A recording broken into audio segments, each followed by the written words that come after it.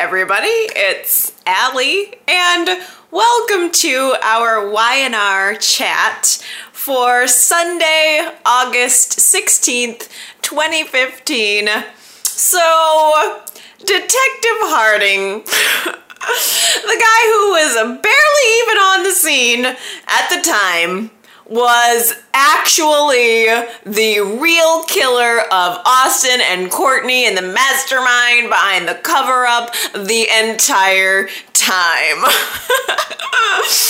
I don't know whether to be disappointed or completely ecstatic, because to be honest with you, I was over this storyline, and you know it, months ago. I feel like this is clearly a tacked on ending to a storyline that apparently now in retrospect never really had an ending. Let's be real here. Did Y&R ever from the beginning plan to have Detective Harding be the real killer, or was this just an oh crap, we gotta wrap this up tacked on ending to the storyline? I am of one mind thinking that's completely true, and while I love you, Y&R, you don't pay me to do this Y&R chat, so I can criticize you. I think it's a BS ending to a BS storyline. But on the positive side,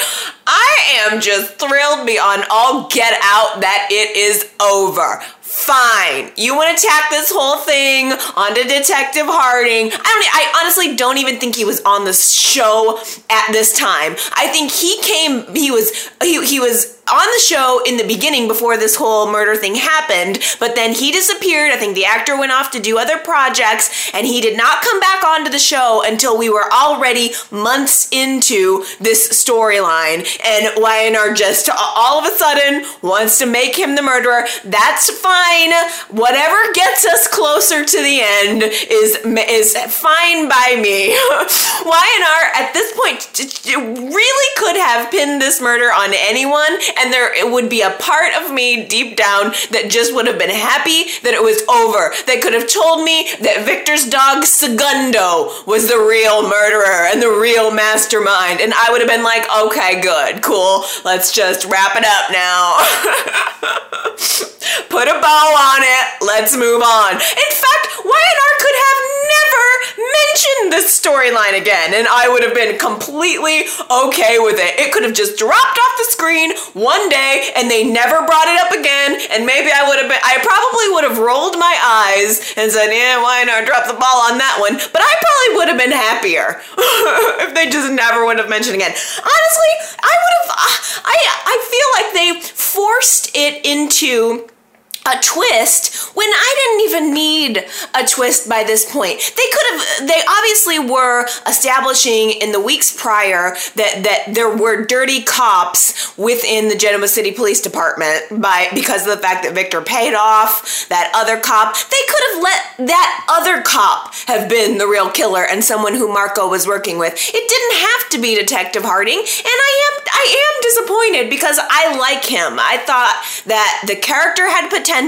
I think that the actor is awesome. We saw a lot of really good stuff out of him throughout the course of the past week that makes me sad that there's no way he's going to survive this. There's no way he's going to continue being on the show. He was like the one cop that we had, and you know he's going to end up getting caught. He's going to go to prison. We're going to never hear from him again, and probably 1 or 2 months down the road, Dylan will end up taking his place. Dylan will probably, I don't even know if they'll bother to send Dylan to police school. He'll just get a job on the police force and he'll be our new cop. Why can't Genoa City keep a cop in that role? We had Alex, we had Ronan, and now Harding, and they're all gone. But I really think that actor had a great sense of humor. I loved the interactions between he and Kevin. I mean, throughout this entire long, drawn-out ordeal, I really have enjoyed and cherished the little tete-a-tetes that he and Kevin had. They jab at one another, and they play well off of one another.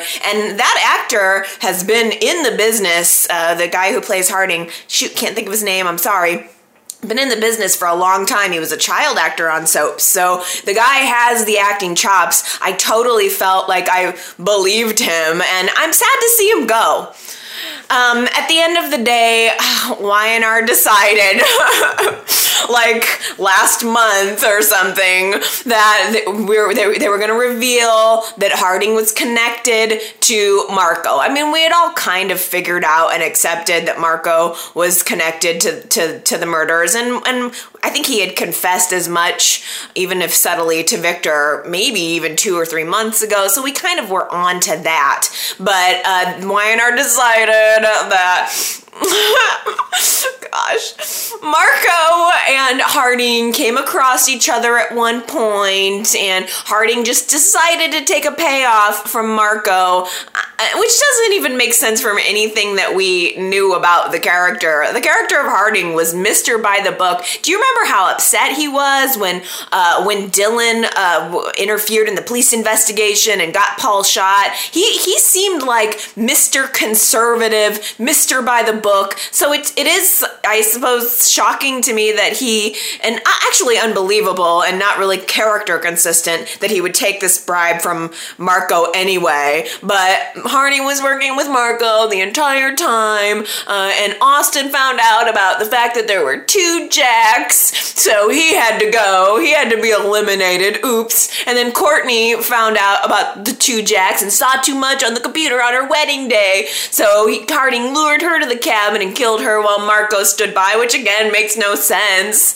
It doesn't make any sense. So why wouldn't Marco just do it himself? He apparently killed them both and then worked together with Marco to frame Tobias. And all of this, by the way, was pulled together through a series of flashbacks that were filmed like yesterday. I mean, Y&R just pulled this out of their butts. They had to bring back the original actors, which is probably why they kept them on contract as long as they did. They had to bring back the guy who plays Austin, bring back the guy who played, or the girl who played Courtney, and refilm these scenes. And it was, so dumb. That's what tells me, that's what clues me in that Y&R never had a resolution for this. By the fact that they had to go back and refilm these scenes, I mean, maybe I'm being hard on them and there's some other reason why maybe something changed with the casting or something I don't know about. I mean, I'm gonna try to reset myself and pretend that their intentions were good and that they knew what they were doing. I should, because otherwise it's so ridiculous. It reminds me so much of that Who Killed Diane Jenkins murder storyline that we were stuck with for a year. And that, what was that, like 2009, 2010? You can go back and watch Y&R chat videos from that. It was like torture to me. These kind of murder storylines, let's move them along. I don't need it to be dragged out. And it was funny because Harding was having a conversation, I think with Summer at some point in the week, and he said, I'm sorry that murder investigations don't just get wrapped up. It's not how it works. Well, it almost felt like they were saying that to the audience or something. Like, well, look, real murder investigations take time. Well, this isn't real. It's an entertainment show. You need to keep it moving. I mean, they breeze past things that I would love to just savor, and then they drag this crap out for 6 months. And in fact, it's been 6 months. What's today? August 16th? The whole murder happened on February 14th. It was Valentine's Day. It's been 6 months they've been dragging this crap out for. And then they go back and rewrite it through a series of flashbacks to wrap it all up? Lord, I love you, Y&R, but what? You know what? I'm done. It's fine. It's all right. It's okay. I forgive you. You got us out of it. You got us out of this terrible storyline, and I'm going to forgive you. We're going to call this a wrap. Oh, man. So, shoot. I mean, just to kind of recap for if anybody who didn't watch the show, I'm going to breeze past it here because we spent enough time. So if you didn't watch the show this week, basically, Harding and Marco are working together, but it's clear that Harding is starting to fall apart and not really wanting to be involved in this scheme any longer. Marco has revealed that his ultimate plan is to resume Jack's life and kill Jack, get rid of Jack altogether, and just hook up with Phyllis again and be Jack forever. I don't know what on earth makes him think that he's going to be able to pull this off, but Harding is there developing a conscience. After killing 2 people, now all of a sudden he's like, I don't really want to kill Jack. And in fact, there was this great line where Marco's trying to tell Harding, look, you don't have a choice. You're in this. You need to cover it up. You're doing my dirty work. That's what I'm paying you for. And Harding says, this isn't some Colombian drug ring. This is Genoa freaking City. Great line. Great line, because that's exactly how I feel about this town right now. And we might as well rename it Genoa freaking City. Great line, great guy, great actor. I'm so going to miss him. The other piece of the puzzle is Summer wakes up from a dream this week, and after 6 months, miraculously remembers another piece of the puzzle. And she remembers a song that was playing the night of Austin's murder. And then she has this random meeting, or not so random meeting, with Detective Harding, and she hears his phone ringer going off during it and realizes that that's the song I heard the night of Austin's murder. Couldn't have been any of us. It must have been him. So she's figuring out something's up with that. Kevin and Mariah told Paul about their suspicions that Harding might be a dirty cop, so Paul goes and gets Dylan involved. I'm telling you, he's going to be a cop. They're going to get rid of Harding, he's going to be out of that police station, and Dylan's going to be in the police station sooner or later. Maybe they can pass the coffee house off onto somebody else. I don't know who. Maybe Kevin and Mariah. That'd be great, right? Let's get Kevin and Mariah back running the coffee house. Take note, Iron, that'd be good. And let Dylan be the police officer that he obviously wants to be. Plus, it would be great and generational, given the fact that Paul's father was a police officer. Paul became the police officer. Dylan should be the police officer. It makes sense. Let's do that. So anyway, everybody's kind of on to it, honestly. Everybody's figuring out this week, out of the blue, that Harding's the dirty cop. He's in on it. Kevin's kind of tailing him and following him. And it sort of is a good tie-in that Kevin should be the one to bust out Detective Harding, considering they've had this contentious relationship the entire time. But the thing is, we now know that Harding is willing to kill. If he was willing to kill Courtney, he's certainly willing to kill Kevin. So, there's, like, where the show was left off on Friday, Harding has gone up to the cabin. No one's there, so he's alone, and Kevin follows him up there and starts to question him, so there's this sort of element of danger. Is Kevin going to be in trouble? I don't know if someone's going to run up there and save Kevin, and I don't know, maybe Harding will pull a mask off and be like, yeah, I did it, and I would have gotten away with it if it weren't for you meddling kids. I don't know what the ultimate end is going to be. The one thing that kind of keeps sticking with me is the fact that Harding, the big clue that Harding was being suspicious was the fact that he decided to take a vacation, and Kevin was the one that was onto this, and told Paul, and Paul called Harding to say, what are you doing, taking a vacation in the middle of this police investigation? And Harding said, I agree. He on the phone with Paul, and he says, I agree. I realized it was a bad idea to take this vacation, so I'm coming home. I'm telling my brother that I can't do this, or I'm telling my brother I'm coming home. So I don't know if it was, I guess that my ears sort of went up in that moment, and I thought, well, are you saying, was Harding just covering in that moment and saying, trying to pretend like he was off on a camping trip with his brother? Or is there some chance that they're going to do another twist here and say that Marco and Harding are actually brothers? Did you guys pick up on that? There's no way out of this for Harding. He's gone. So I don't know. And ultimately, I think that the end game here, and possibly I think we could all agree on this, I think the end game is going to be Phyllis shooting Marco. I mean, right? We saw the preview for next week's show, and he's called Victor and asked Victor to help him kill Jack. He is, and I don't think Victor's going to do that. Victor's going to have to be redeemed at the end of this. So the scene, the preview from next week's show, Marco's sitting in Victor's chair, cocking his gun. Wait, is that the right word for it? I don't know. Whatever you do when you get your gun ready. You pull the thing and, it goes, So I guess Marco he's becoming more violent. He's ready to go kill Jack. I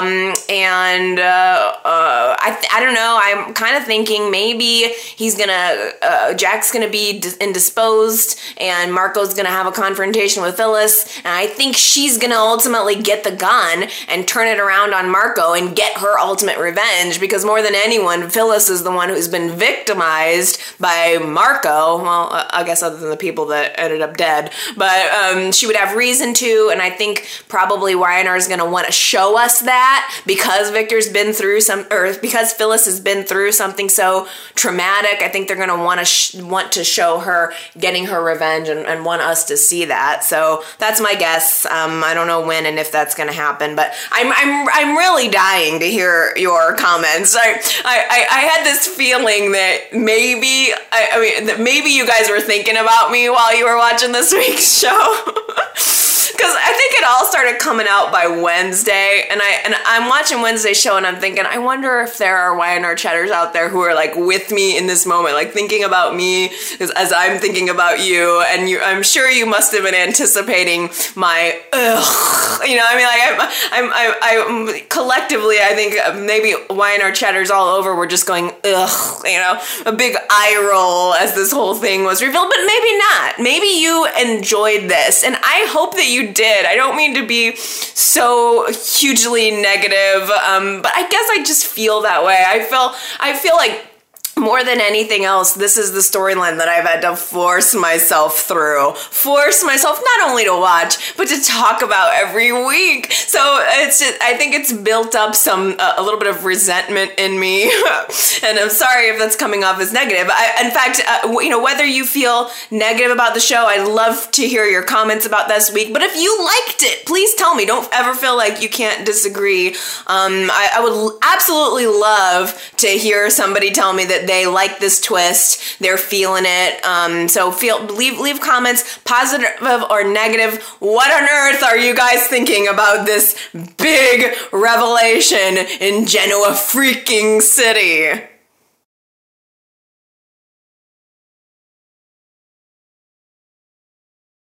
So Victor and Ashley and Jack are all trying to figure out who's behind the Paragon Project. I'm trying to figure out what the hell it is. All I've heard Victor say about it is that it was some kind of planned attack against Victor and his family. Well, how? What? Like, what?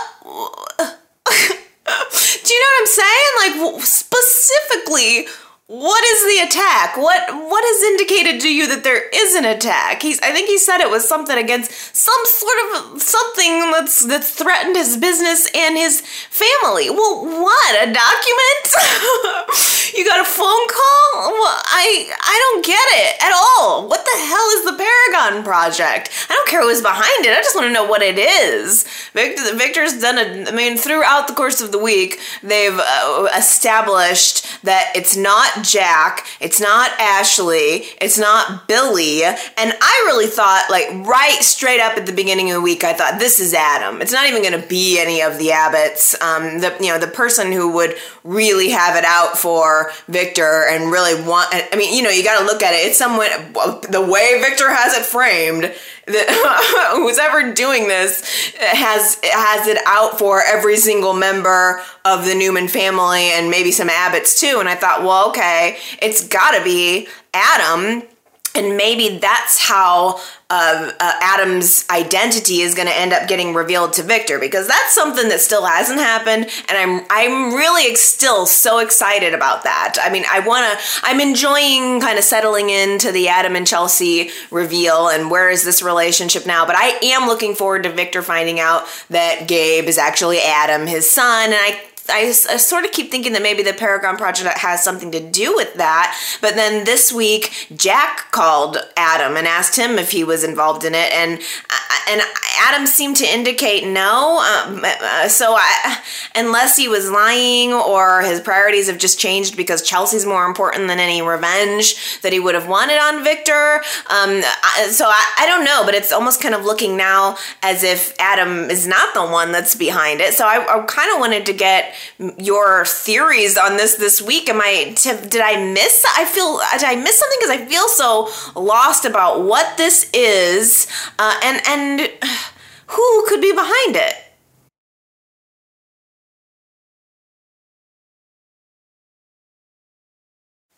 Yes, Chelsea and Adam are in Paris together, almost living in this fairy tale moment.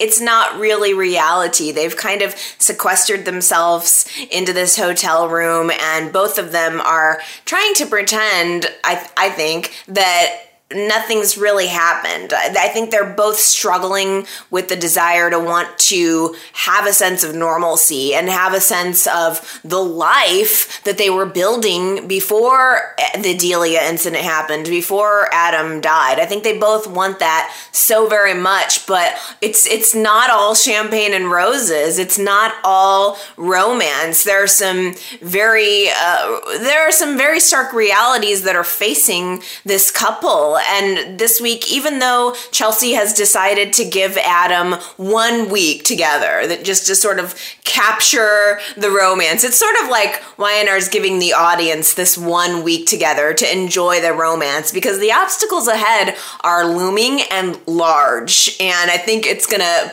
really give a test to this relationship. But even the fact that there's always a lie or two that's hanging over the relationship, I think probably just due to the nature of who Adam is and how he chooses to kind of handle things. Chelsea was not very happy this week to learn, she was shocked this week to learn sort of the extent of what was happening during that year that Adam was lurking around as Gabriel. I mean, she found out this week that he was the one who gave Connor that soccer ball for his birthday, and that he had sent a clown, a creepy clown, to the birthday party. I mean, she even found out this week that Adam was the one that had planted the camera in Connor's nursery. And I'm sure she had to feel so violated, because in that moment, she was trying to move on with her life. She was trying to build a relationship with Billy, and now in retrospect, looking back and knowing that it was actually Adam who was spying on her, that had to feel weird. And I think Chelsea knows that there's something that's off. She loves this man, and that seems to always be what weighs the heaviest, but there's always something a little just off about him, and off about the way he approaches things. And I think I would feel really uncomfortable knowing that he was sort of stalking for all intents and purposes. And then,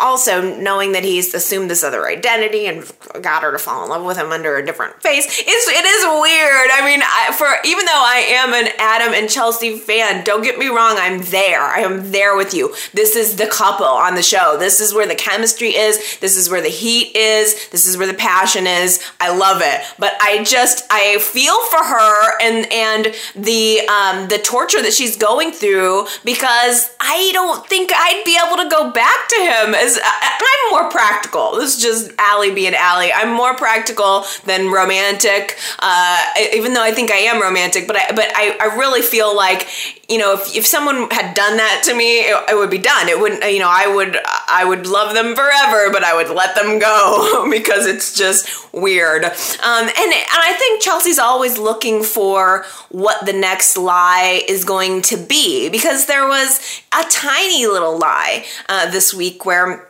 I don't know. He basically lied to her about who he was on the phone with, which is not even that big of a deal in the scheme of things. But to her, it's just one more thing that he can't confide in her about. I mean, he wants to move to Paris. He wants to buy a house. He wants to forget everything else that's happened, but she can't quite do that. She has had a life in Genoa City, and I think Chelsea is a little bit more on the practical side, whereas Adam is a little bit more on the romantic side. But I mean, I don't know where they're going with this. If it were reality, I would say that Adam and Chelsea either need to just move to Paris and start a new life and not even think about anything in Genoa City. That's in the past. If she needs to continue her career, she can, obviously, but just put on the blinders and not think about it. Or they need to break up and go their separate ways. It kind of can't continue in this dance for that much longer. But of course, this is a soap opera. Neither of those two things are going to happen. They're not going to move to Paris, and they're not going to break up. They're going to ultimately have this week in Paris that's incredibly romantic. I wish they could spring for some outdoor scenes. You're in California. At least you can't close off a grassy outdoor place and make it look like it's just like go to a restaurant, set up a restaurant set or something outside. I mean, they're having this romantic week in Paris and they're stuck inside in this hotel room. I kind of wish Ryanair would give us a little something more, because this is the week where we get to enjoy it. The second they get back to Genoa City, it's hell's gonna break loose.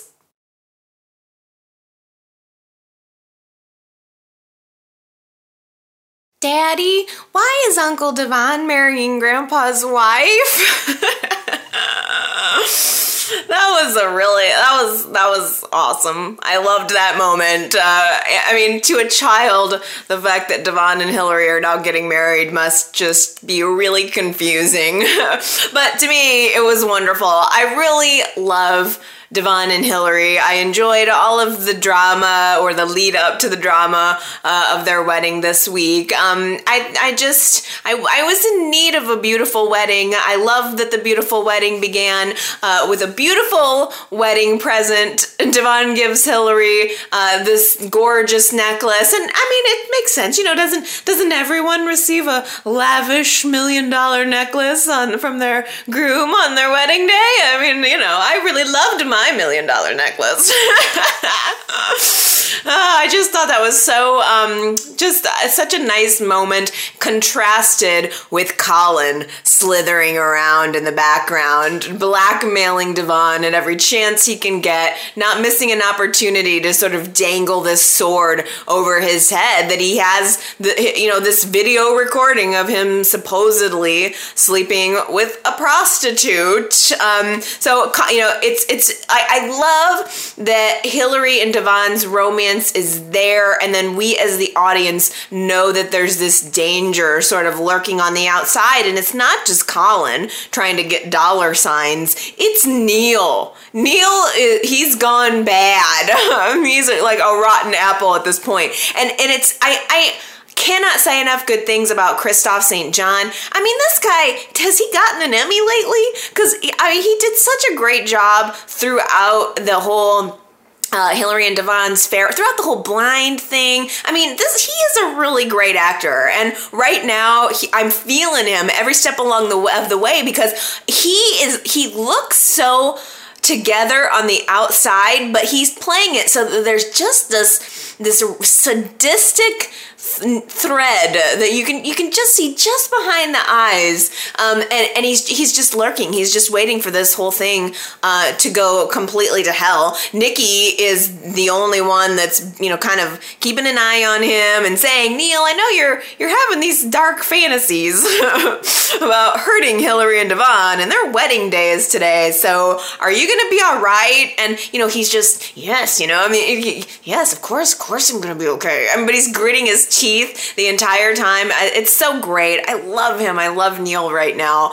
And I really also, by the way, enjoyed Nikki's warning to Hillary.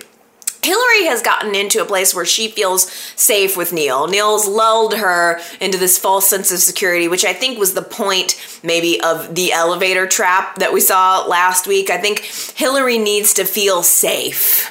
And I think that's part of Neil's big plan. He felt safe with her. He trusted her. He thought everything was completely fine, but she was dogging him hard behind his back, and I think he's sort of recreating that now. And so Hillary's feeling like this is going to be a wonderful wedding day, and what could possibly go wrong? She's sitting there in the athletic club, writing out her vows, and Nikki comes up to her, and I think is trying to issue a warning. She was subtle about it, but she said, you need to watch Neil. I mean, he says he's okay, but if he's anything less than okay, you're gonna have a problem. So it was nice to see that interaction between those two. Plus, not gonna lie, I loved the line where Hillary says she's writing her vows, and she says, I'm writing my vows and I don't know what to say. I don't know how to make it right. Maybe you can help me, Nikki. Have you ever written your own vows? The look on Nikki's face, she was real understated too. She was like, yeah, a few times. Nikki's been around this block. Don't you even know who you're talking to? She's been married like 17 times, and probably 16 out of the 17 times she wrote her own vows. So I thought that was just kind of a cute moment. But Nikki's warning is the first time that I think Hillary realizes something's amiss. I mean, she for the most part hasn't really, she's detected that something is up with Devon, but I don't think she has any idea that it's as insidious as it actually is. But Hillary is clued in enough by Nikki to confront Neil, and she's at first very abrupt with him. And what are you planning? Are you gonna plan, destroy my wedding day? And he's just like, whoa. I mean, he's playing it cool with the evil just behind his eyes. And she's like, I'm not gonna do anything to you. In fact, he goes to the trouble, and I noted this at the time. He says to her, look, I'm not even gonna be at your wedding. And just there's something about the way he said that really it rang a bell in my mind, because I thought he's really said more than once that he's not going to be there. He's not going to be at the wedding, but that does not mean that he's not going to blow it sky high.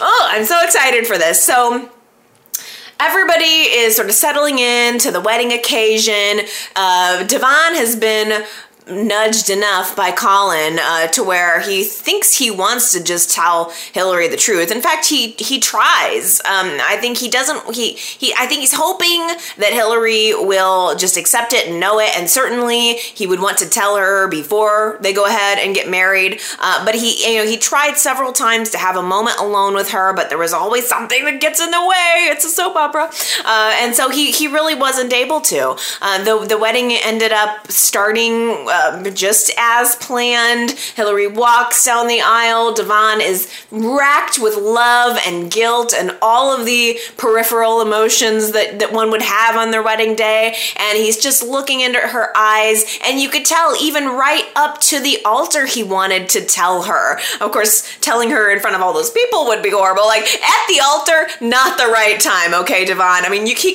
tried before to go into her dressing room and tell her. I could see maybe bust busting into that dressing room and saying, I need to tell you something, no ifs, ands, or buts, but right there at the altar, not the right time. He realizes that and he switches it, and he starts kind of launching into his vows, how beautiful she is, how much he loves her, and in fact, saying, I can't picture my life without you. It's you. It's always you. Just beautiful, wonderful words. Hillary, the same thing. Hillary didn't expect to find love. She certainly didn't expect to find love with him, and I enjoyed just sort of sinking into the words that they were saying to one another, because the vows were so sweet and they were so sincere, and we know that these are two people who really have been through the ringer. They didn't want the affair to happen. They weren't expecting to fall in love. What they did to Neil was wrong, unequivocally. I would never argue otherwise. But they handled it wrong. Just every step of the way, they handled it wrong, with maybe good intentions of not wanting to hurt Neil. But I don't think they expected the love that they found. I don't think they expected to come back together after it all got blown up. And I certainly don't think either of them were expecting to be there in that moment at the altar getting married. So it was all the good. Y&R gave us all the good stuff, all the love stuff. This is a couple we've fought hard for, to see get to this point. And then the iconic, is there anyone at the wedding who has objections to this marriage? And we just see these mystery feet walking into the scene at the very end of the aisle. I mean, just walking right in with his loafers, stepping on the rose petals and everything. And everybody's face is aghast. Like, Devon's like, what? Hillary's like, huh? And Jack is like, huh? I mean, everybody in the audience gets their own shocked, moment. Like, one by one, everybody give their shocked look into the camera. And the episode ends without showing us whose feet they belong to.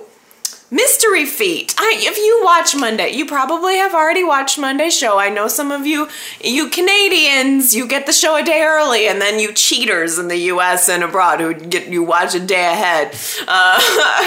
You probably already know whose feet they are, but I do not. So I'm excited to find that out next week. I feel strongly that it's not Neil, because I keep hearing him say, I'm not even going to be at your wedding. There was a part of me that was expecting that maybe what the big reveal was going to be was that he was going to play the video.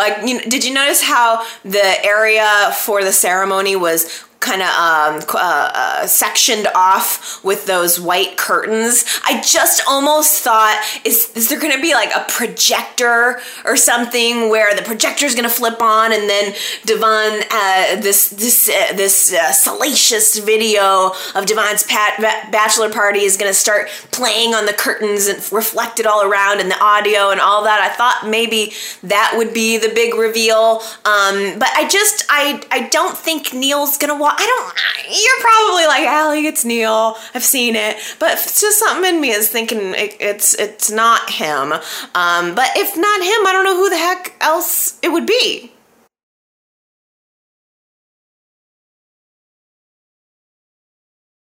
Well, if there's a wedding episode, we have to talk about the wedding fashion.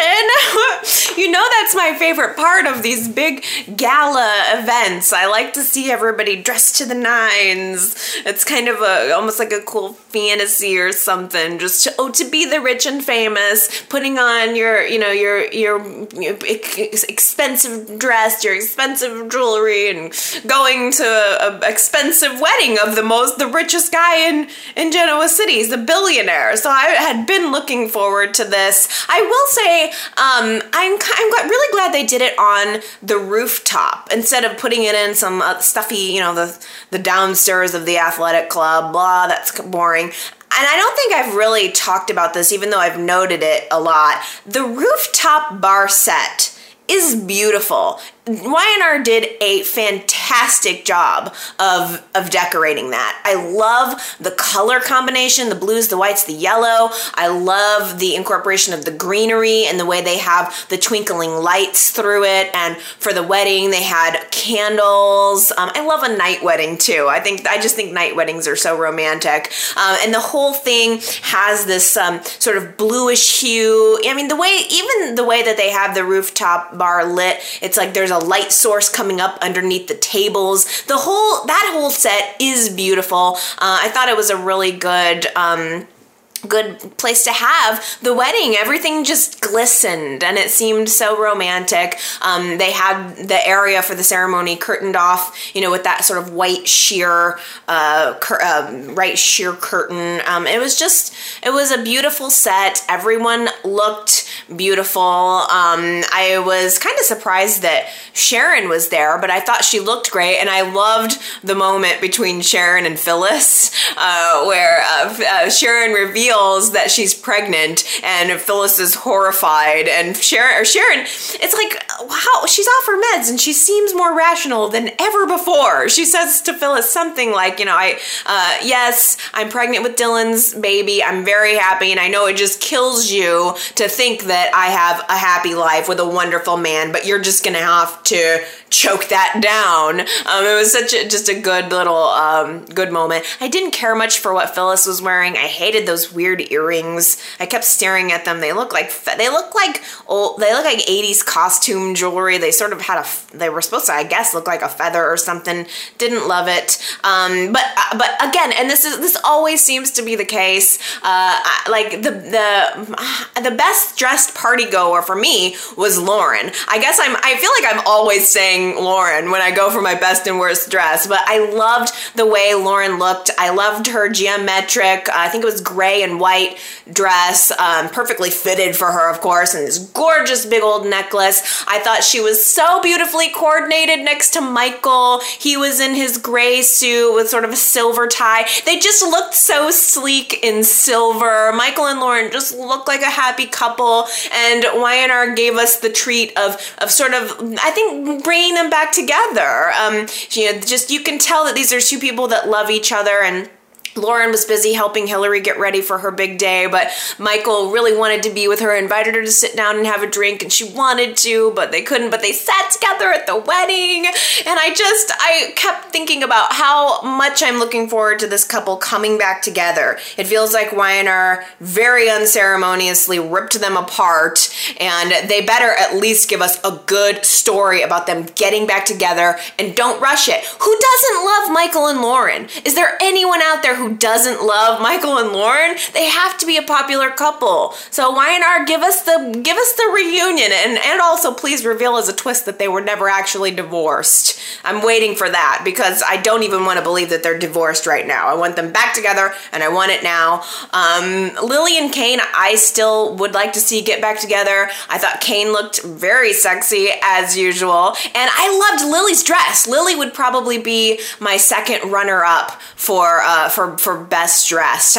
There was just something about it. It was kind of like I guess it was the swirl effect. It was just I liked the colors of the dress. It was white, and I think it had kind of red and orange streaky swirls coming down vertically, and the whole thing, it was so shiny. I don't know if it was a sequin pattern or what it was, but it was just, she was sparkling, and she had this really understated, simple little triangular, like a triangle pendant on. She just looked beautiful as always, of course. And then I can't forget Hillary. When they pulled back the curtains and Hillary revealed herself walking down the aisle, I was like, oh. I mean, she just looked so beautiful, so beautiful. I mean, it probably wasn't a dress that I would pick for myself. It had these kind of I don't know if it was supposed to be leaves or feathers or something kind of coming up on one of the shoulders, but I didn't care. It was right. You know, I don't remember what, when she was married to Neil in the park, it was very, I don't deserve to wear white, I'll just wear a conservative sort of little two-piece sort of, I think it was maybe like a skirt and a jacket, maybe, when she got married with Neil, but there was something about seeing her come out, the full dress, the full veil, like, this is my wedding, this is my romantic moment, I'm marrying the love of my life. I just felt it. They pulled back the curtains and I was in it. I was so happy, and I can't wait to hear what you guys thought about Hillary's dress, if of course you care about the fashion, which maybe you don't, but if you do, tell me how you felt about Hillary's dress and give me your best and worst dressed at the wedding. Leave a comment. I can't wait to hear what you guys thought about that.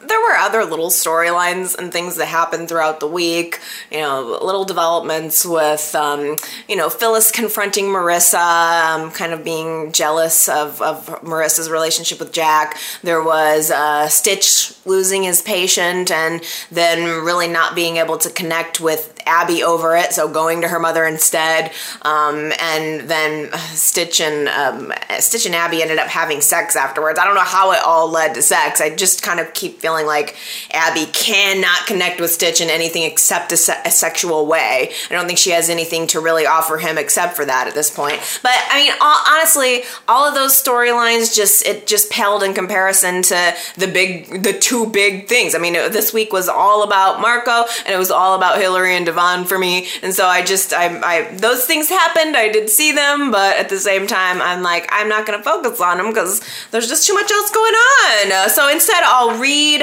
some comments from you guys. Robbie left a voicemail for me, I think just on Friday, saying that he was bummed out because Hillary and Devon are the couple on the show, and now they're going to be torn apart, and not even by something true, but by something that was a setup. And I really agree. Obviously, Robbie had mentioned the actress is going on maternity leave, so we as the audience, we understand why this storyline is happening, and that the actress has to go away.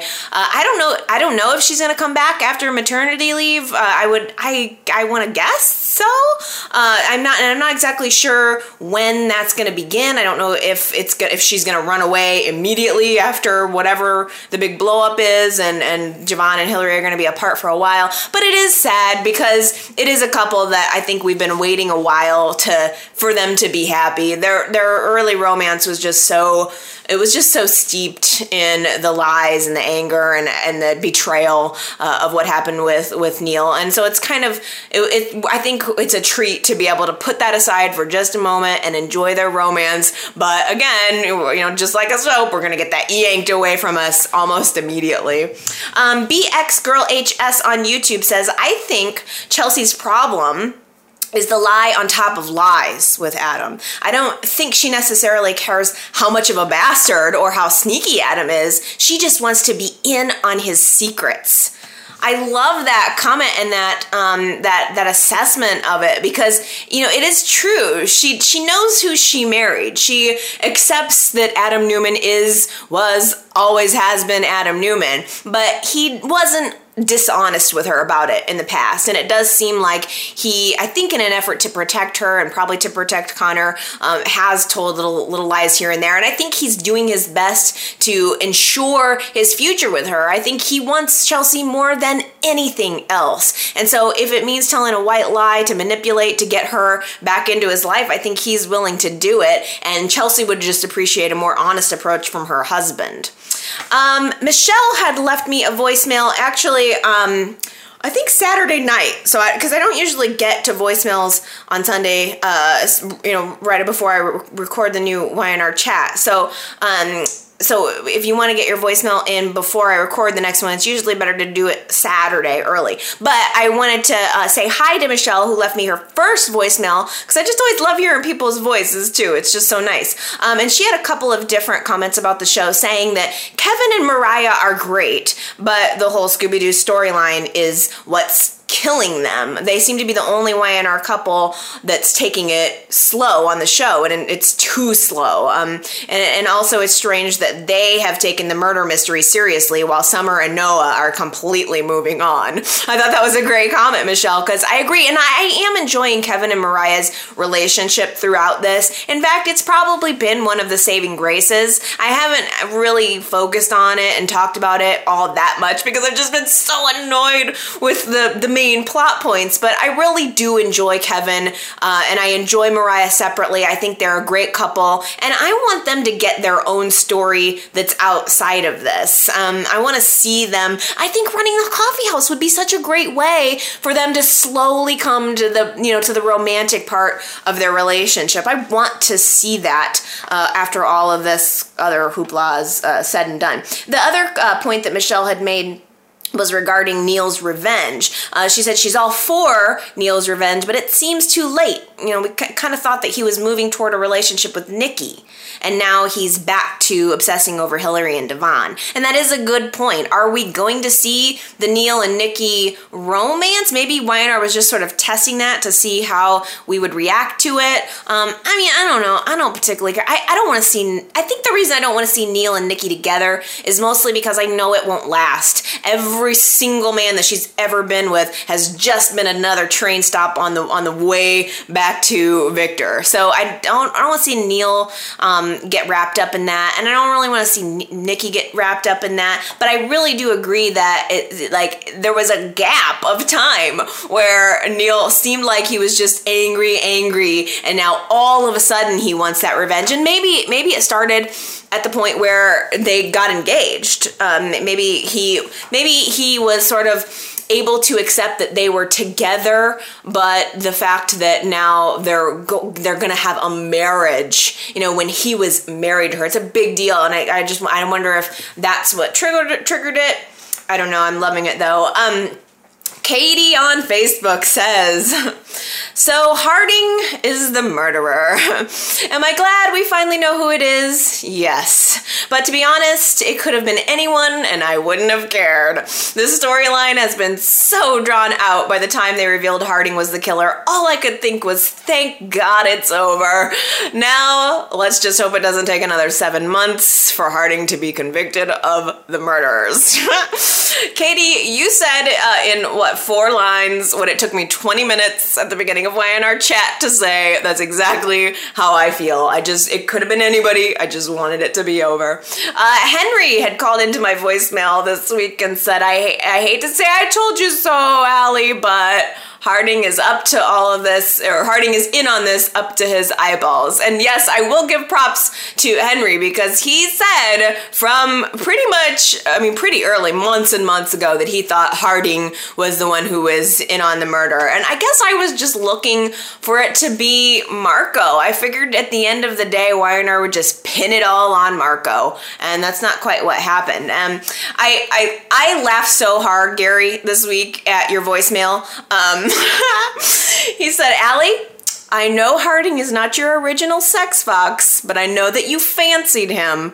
And all I can say is, you really know how to pick him. You really know how to pick them.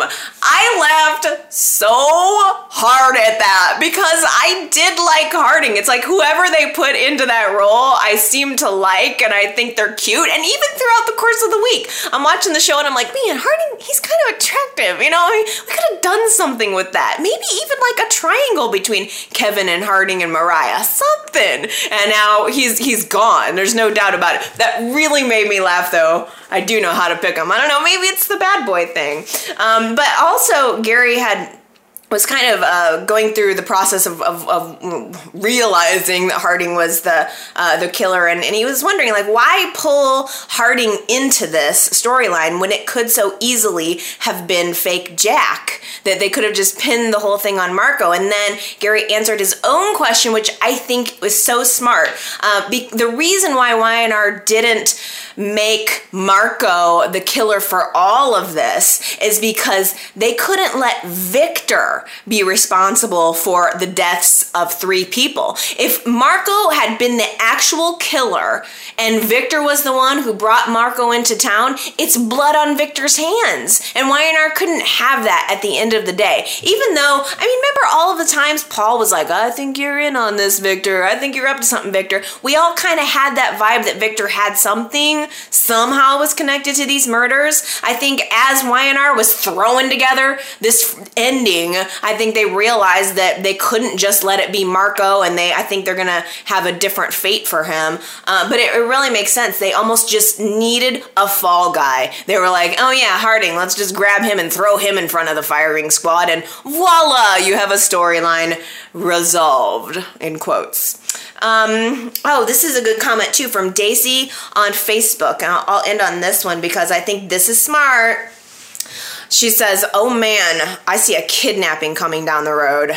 Poor Phyllis. She's been through so much, and now crazy Psycho Marco is obsessed with her. I love that idea. Whether it turns into a kidnapping or not, I think it's pretty clear that Marco's going to he's going to do something that's going to get Jack indisposed, and he's going to make his play for Phyllis. And I don't know if it's going to be a kidnapping or a hostage situation, or he's going to try or whatever, but that's going to kick wide open the door for Phyllis to kill his ass.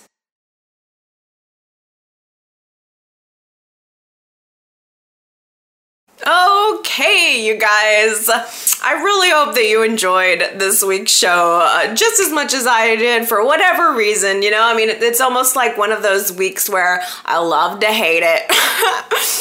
I do like things that get me talking, things that get me riled up. Those are my favorite storylines, and man, that whole Marco Harding thing, that definitely got me that got me riled up, the Harding thing. So hopefully it's done.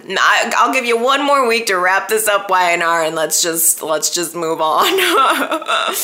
Oh man. Well, again, I hope you guys loved the show. Hope you guys loved Y&R chat, and that you leave me some comments. You know you've got opinions about this week, so let them rip. You can call into my voicemail at area code 309-588-4569. I love hearing your voices. It's like me listening to my very own podcast.